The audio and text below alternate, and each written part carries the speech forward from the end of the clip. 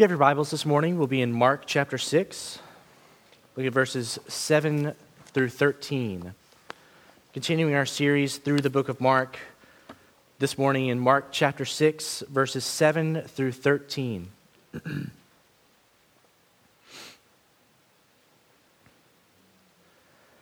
And he called the 12 and began to send them out two by two and gave them authority over the unclean spirits. He charged them to take nothing for their journey except a staff, no bread, no bag, no money in their belts, but to wear sandals and not put on two tunics. And he said to them, whenever you enter a house, stay there until you depart from there. And if any place will not receive you and they will not listen to you, when you leave, shake off the dust that is on your feet as a testimony against them. So they went out and proclaimed that people should repent. And they cast out many demons and anointed with oil many who were sick and healed them. How someone sends you out tells you a great deal about how they think about you, how they feel toward you. In 2012, the University of Arkansas fired its head football coach. Bobby Petrino was let go for lying to the university, hiring his mistress to work on his staff, bending the rules in the process, covering up her presence at a motorcycle wreck, and generally just being a bad guy. We know exactly why he was fired because the university released a letter and held a press conference laying out in explicit detail exactly what he had done wrong and why he had to go. The way they sent him out lets you know that they did not like him very much when they fired him. In 2012, the University of Arkansas fired its head football coach. John L. Smith had been the coach for less than a year when he was fired after one of the more disappointing seasons in my lifetime. See, it was so disappointing, evidently, that the school fired its interim head football coach rather than merely letting his contract run out. The way they sent him out lets you know that they didn't like him very much when they fired him. In 2017, the University of Arkansas fired its head football coach. After a disappointing loss on Thanksgiving weekend, the university finally took the step, which had been evident for some time at that point. Everyone knew it was coming. They wanted Brett Bielema gone so badly that they fired their athletic director so that they could fire the head football coach. When they let him go, they did it before he even left the field, before he'd even talked to his players after the game. The way they sent him out lets you know that when they fired him, when they sent him out, they didn't like him very much. In 2019, the University of Arkansas fired its head football coach. After an embarrassing, not quite 2-year stretch in which Chad Morris had the worst winning percentage of any head coach in school history, he was let go after less than 2 seasons with 2 games left on the schedule for that season. The school wanted him gone so bad after going 0-14 in SEC play that they terminated his contract with a buyout of somewhere around $10 million. They decided they would rather give him $10 million to not be the head football coach anymore than to allow him to continue in his role. The way they sent him out lets you know that they didn't like him very much when they fired him. Luckily for the disciples and for us, they are not the head football coach at the University of Arkansas. When Christ sent them out, he gives them a much better send-off than any of the ones you just heard. We'll be able to see 5 ways that Christ sends out his followers this morning. First of all, the first way that he sends out his disciples is that he sends them out with his authority. Look at verse 7. And he called the 12 and began to send them out 2 by 2 and gave them authority over the unclean spirits. They are sent out. They're his disciples. They're generally supposed to be with him, to learn from him, to see him, to grow under him. But he does send them out. They're sent away from him with his authority. That was always Christ's plan for his apostles. In Mark 1:17, when he began to call his disciples to himself, he told them to follow him and he will make them fishers of men. So now, after some time, they've heard him teach, they've seen him work, and while he's still there, while he's still with them, he sends them out to begin his work to which he's called them to.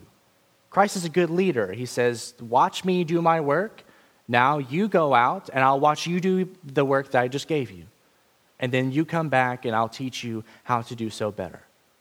He sends out his disciples for this purpose, to make them fishers of men, to make them people who are going to make more disciples.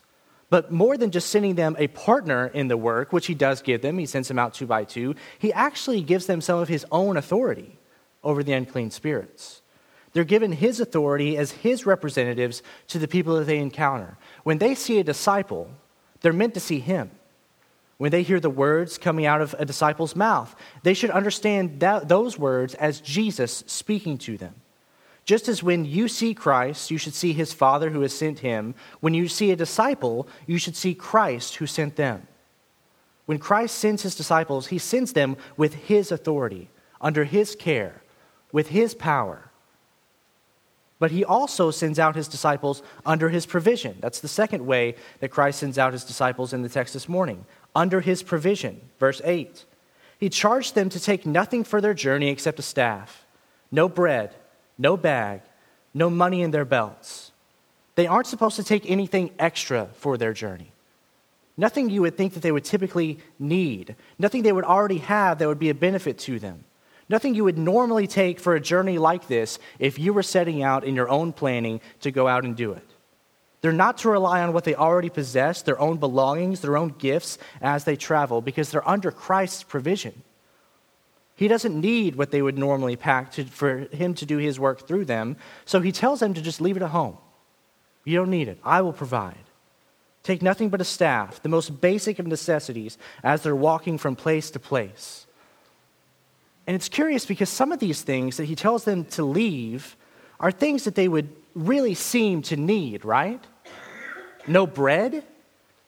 Jesus, you don't want us to take food? How do we eat if there's no food? Oh, that doesn't make any sense. No bag? Well, okay, fine. No bag. You're not letting us take anything else. What do we need a bag for?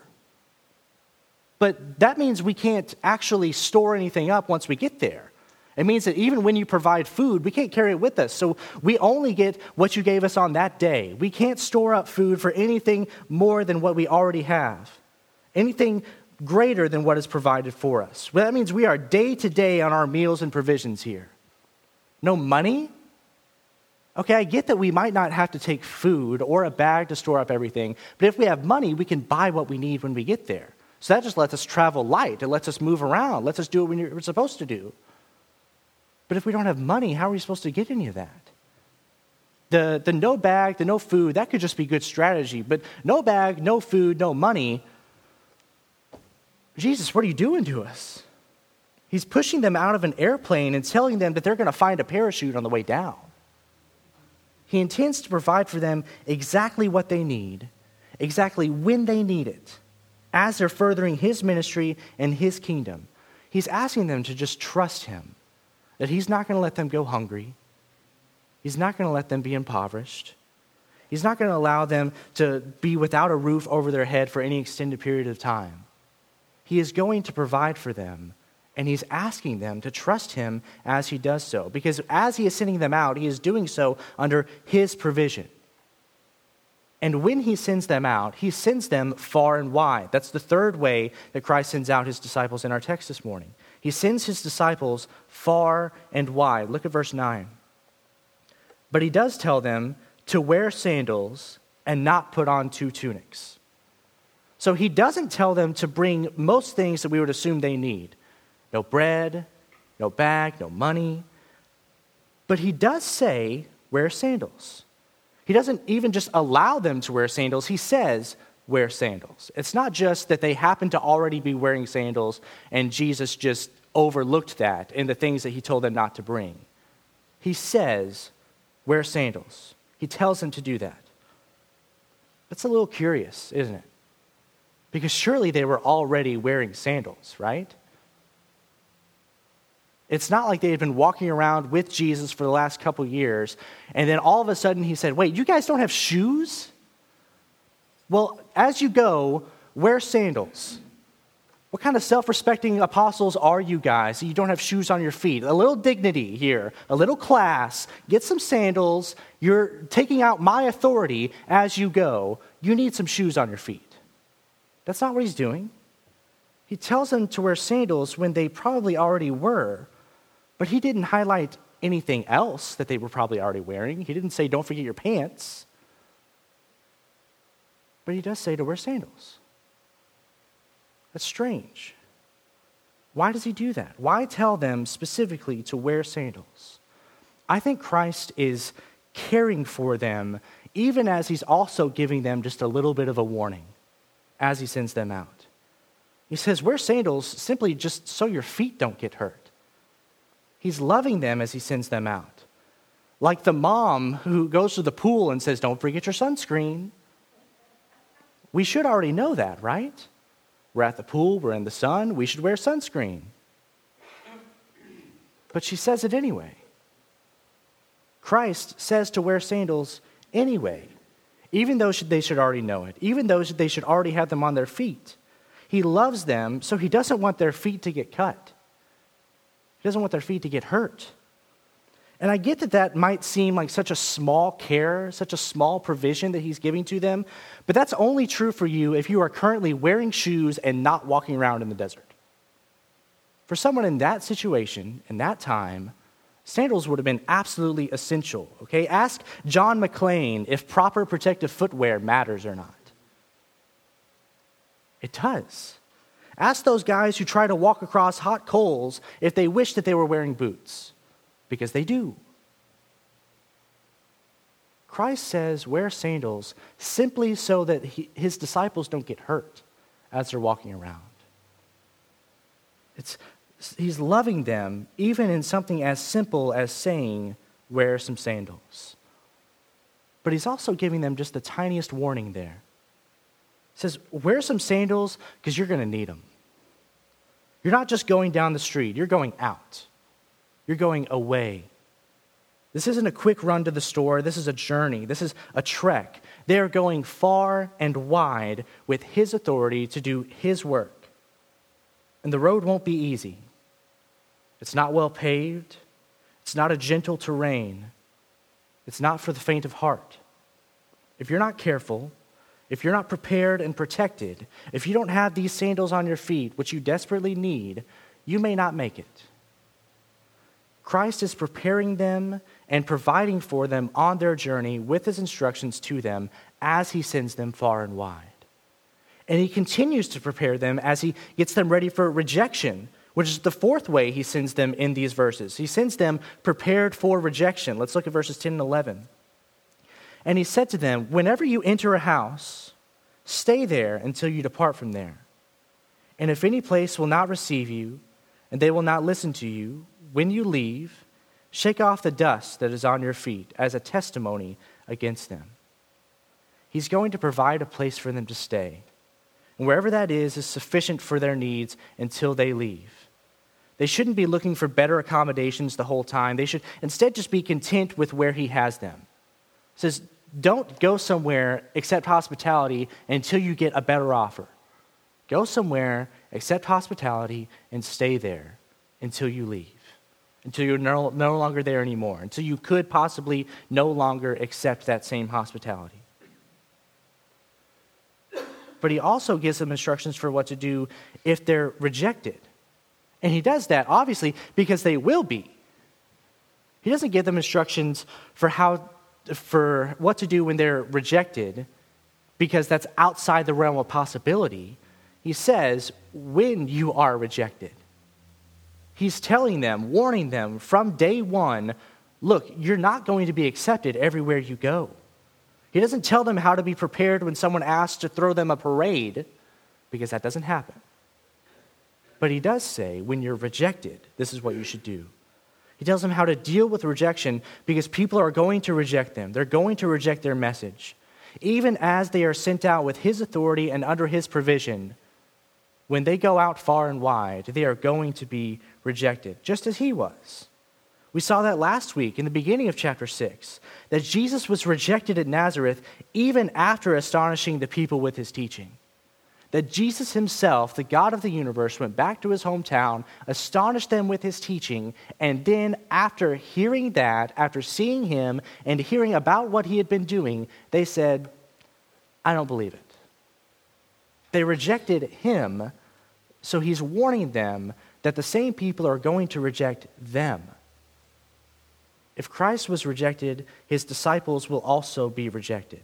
We shouldn't be shocked when people reject Christ. We shouldn't be shocked when people reject us, when we are sent out by him.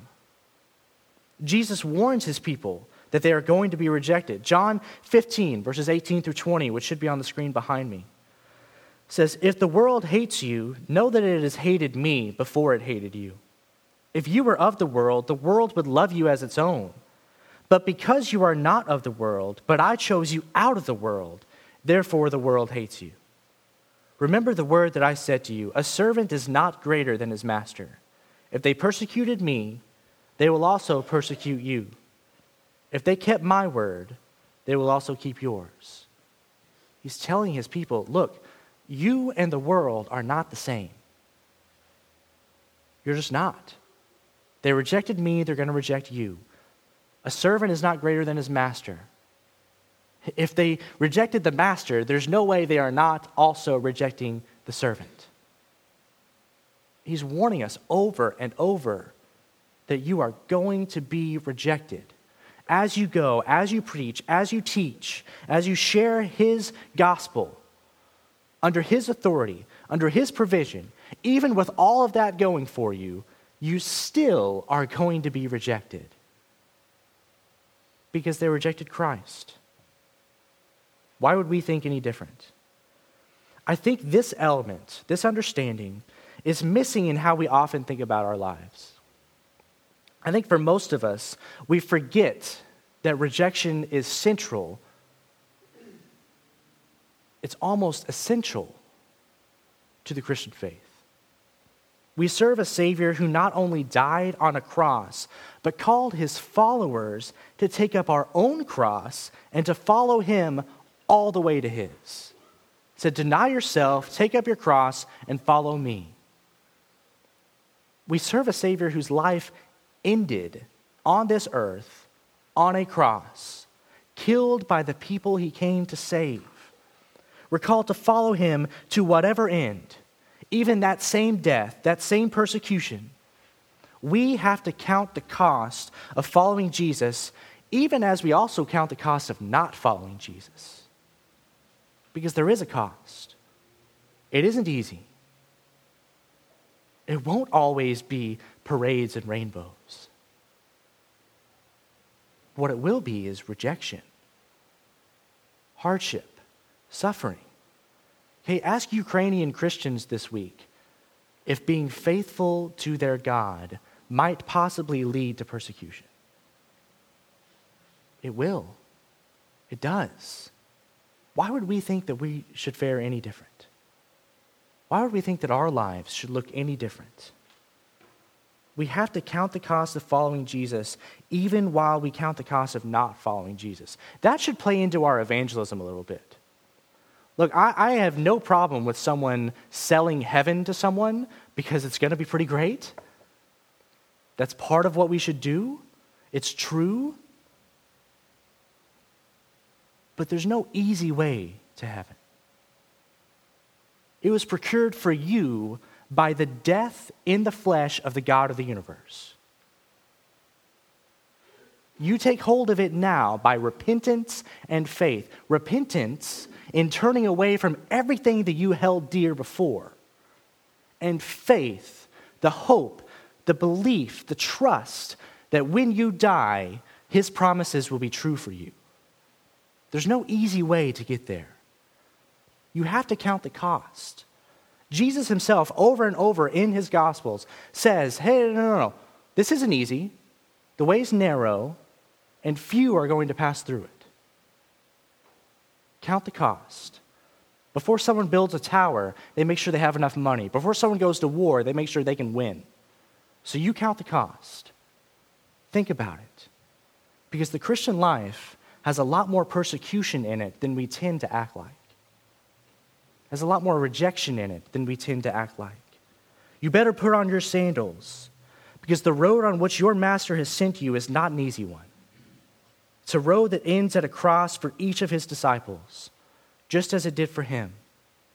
He's warning that they are going to go places where they are rejected, that people will not listen to them. Not only will they not receive them, they will not listen to them. The people they encounter won't receive them. There are going to be places where there's nowhere for them to stay, no hospitality which greets them. The people there won't even listen to the disciples' message. So forget accepting the message, forget becoming disciples, forget receiving the message or receiving the disciples who send that message. They aren't even going to give them the time of day. He's warning them over and over and over again. Rejection is coming, be ready. People will not receive you or listen to you. And he tells them what to do when that happens. He says, when that happens, move on. Leave. He doesn't say to stop proclaiming his message. He tells them to leave. He says, go where you're received. Go where you're welcome. Go where the fruit is. When you do what you're supposed to do, as I have called you to do, as I've commanded you to do, as I have equipped you to do, and sent you out to do with my authority and under my provision, when they reject you, tough noogies, keep going. Move on. Go to the next town. Go where the fruit is. Go where you will not be rejected. But don't stop doing this. Keep pushing. Keep persevering. Keep doing that for which I sent you out. He doesn't say that when you aren't received, all right, well, you had your first rejection, pack it up, come home. You must have done it wrong. You must not have heard what I told you to do. No, he says, continue to do this. Continue to do that for which I sent you out, but just do it somewhere else. Go to the next place. Just as earlier in chapter 6, when the Nazarenes didn't accept Christ, he went on among the villages, teaching, healing. We, as his disciples, when we are rejected, should continue being sent out. We should continue going. We should continue proclaiming. But we should be okay with doing our work somewhere else, somewhere it may be received, somewhere it may be listened to. And when we do that, we shake off the dust and we move on. If any place will not receive you and they will not listen to you, when you leave, shake off the dust that's on your feet as a testimony against them. We wash ourselves clean of everything that could keep clinging to us from the rejection that we just received. Everything that from their rejection could possibly hold us back. We let it go and we get over it. Not only do the words they said or the things they did no longer affect us, but even the dust of that place isn't with us anymore. It's not carried by his disciples when they move on. So shake it off. And when you do that, that is a testimony against them, not against you. It doesn't mean you didn't do what you're supposed to do. It doesn't mean you didn't go where you were supposed to go. It doesn't mean you didn't do it right. It means that when you proclaim his message and his gospel and you are rejected, move on, shake off the dust, because that dust is all they've got from you. That dust is all that they received from you. You came to offer them living water, which springs unto eternal life, and rather than receiving it, they rejected you. So leave them with the dust to which they will return. Shake off the dust from your feet as a testimony against them. We should be prepared for rejection when Christ sends us out with the knowledge that we are not any worse for this rejection. The only ones who are hurt by the rejection of Christ are the ones who have rejected Christ.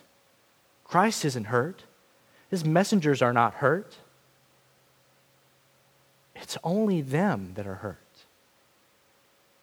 And what a sad state to have a disciple come to you, preach the gospel to you, and to be left with only the dust that was on his feet.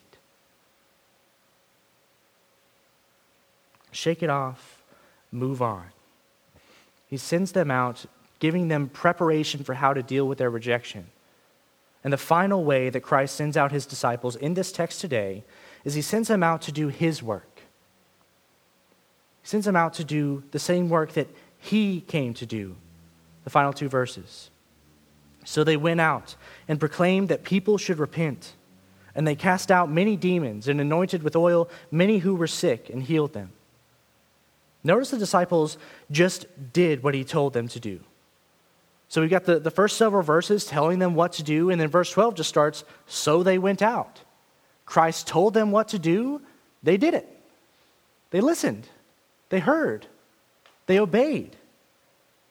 A disciple, a true disciple, is obedient to his master. When Christ speaks, we listen. When Christ says to do something, we do it. That's the mark of a disciple.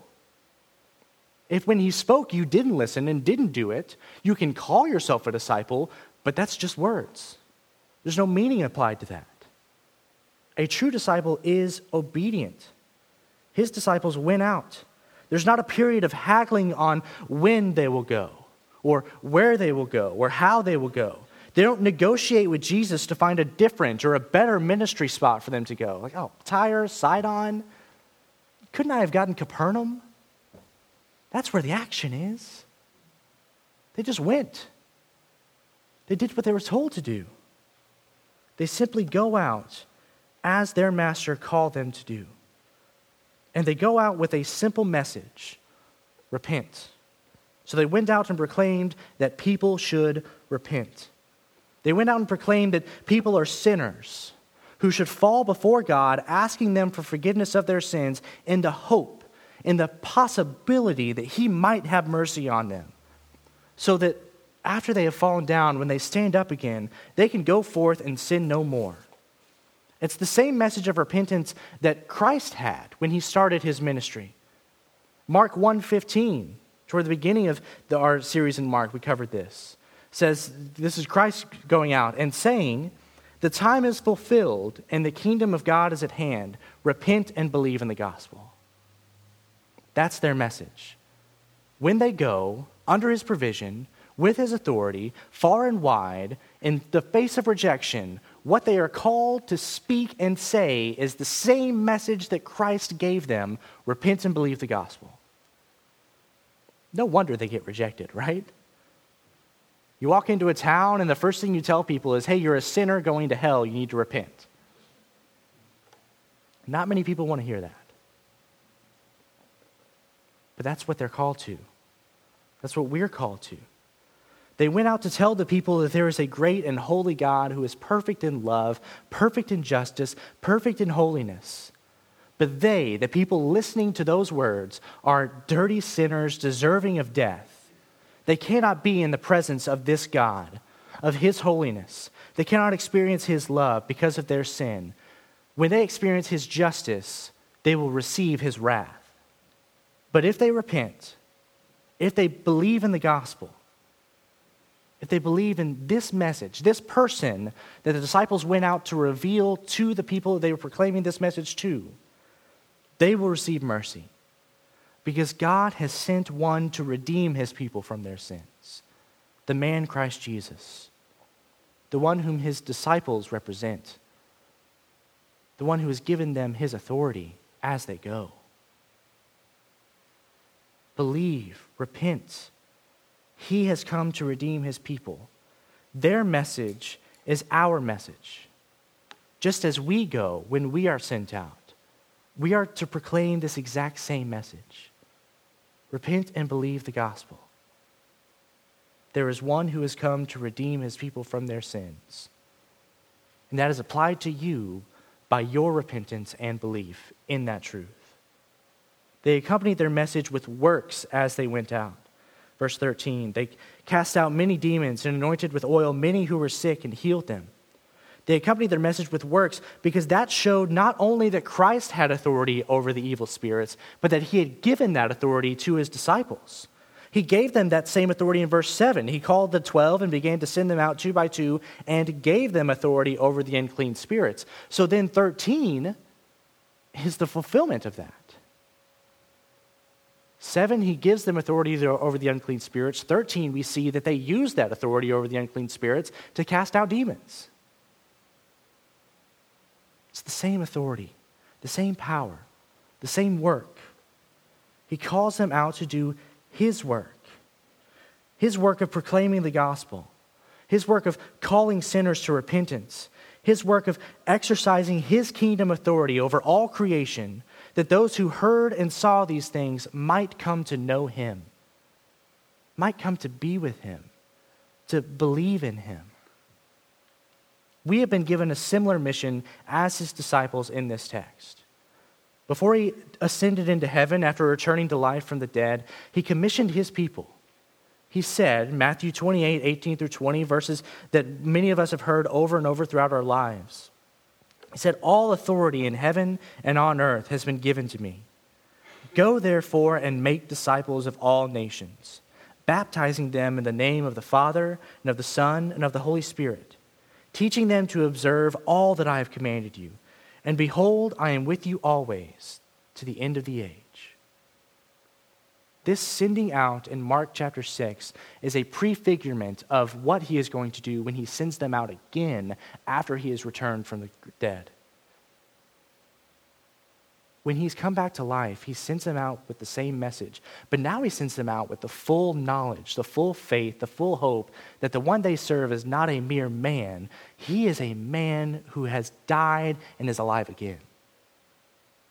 That when they go and proclaim, repent and believe the gospel, they can go with the promise that just as Christ was raised, they can be raised. He sends them out now, before they have seen those things, still with that message that people should repent and believe in the gospel, in the hope that the one who is to come is going to save them from their sins, even as he was already there. He had not completed his work. He had not finished his task. But now on our end of the death and resurrection, he has. We have the full knowledge. We have the full promise. We have the full hope that Christ came, lived, died, and rose again. So you, when you live and die, can rise again. That's our message. We have a more full understanding of the gospel even than his disciples did as they were sent out. We have this same authority that's been given to us with the full promise of the one who is now seated at the right hand of the Father, that when we go, we are going as his representatives to spread his gospel, his name, his renown, his glory among the entire earth, to make disciples of all nations. Every tribe, every tongue, every people group, every color, every country, every group, every church, every language. That's what we're called to. Every single person is who we are called to reach with his authority. We have been given a similar mission. We have been sent out in the same way that the disciples were sent. He loved his disciples, and that is evident in how he sends them out. It's evident in how he has sent us out, that he gave us his authority. He told us what to do. He told us where to do it. He said he'd be with us as we went about doing it. They're given his own authority. They're under his provision. They're supposed to go out far and wide, even in the face of rejection, to do his work that he has prepared for them. And just as he sent them, so now he sends us. So we should go. We should take the authority that he's given us, the authority he's bestowed on us, through him being with us, and we should go. We should carry his word. We should go out and proclaim his message this week and every week. We should know that he will provide for us as we need it. We should send his message to every corner of the earth without fear, knowing that we're going to be rejected, and yet still not being afraid. This is the work that he's given for his people to perform on his behalf. It's the work that he's commanded us to do until he returns. So as we leave today, let's do that. Let's do that this week. Let's do that every week. Let's do that in every opportunity. Proclaim the gospel. Repent and believe, because there is one who can save you from your sin and give you the promise and hope of eternal life. That's our message. That's our hope. And the first step today toward obeying his commands, the first move we can make, even before we leave this room, is by gathering together in voice, in song, and proclaiming his gospel as a prefigurement to us going out and doing that throughout our lives the rest of this week. We can, right now, be obedient to what Christ has called us to do by singing. That's so simple, right? That's so easy, right? It's a song we know. It's a song I hope we like. It's a song that says the gospel strongly and clearly. So we can, right now, proclaim his message before we even leave by singing. We can proclaim how deep the Father's love is for us. Let us see this as the first step of obeying what we've been told to do. Not only this week, but every week. The first step of worship, the first step of response to what he has called us to do is by responding to his truth in the worship and praise of his gospel. Let's do that today. Let's be sent out by Christ for the work of glorifying him. Let's begin by singing now, but continue throughout our lives, throughout the rest of our week, by sharing the gospel with whoever we have the opportunity to do that with. Let's pray. God, thank you for this day. Thank you for all that you've done for us, Lord. Thank you for sending us out in love, for sending us out in a way that lets us know that you care for us, that you will provide for us, that you've given us parts of your authority as you go out with us, that you're sending us to every corner of the globe, every tribe, every people. Thank you for sending us and warning us of rejection. Thank you for preparing us for how to face those fears, those heartaches, those persecutions. Thank you for preparing us and asking us to join you in your work, and using us as the means through which your glory is going to reach every corner of the entire world. Thank you for giving us your work to do and making us your instruments as you do your work. Help for us to be obedient to that calling today and to every day. And let this song be our first step of obedience to what you've called us to do. In Jesus' name, amen.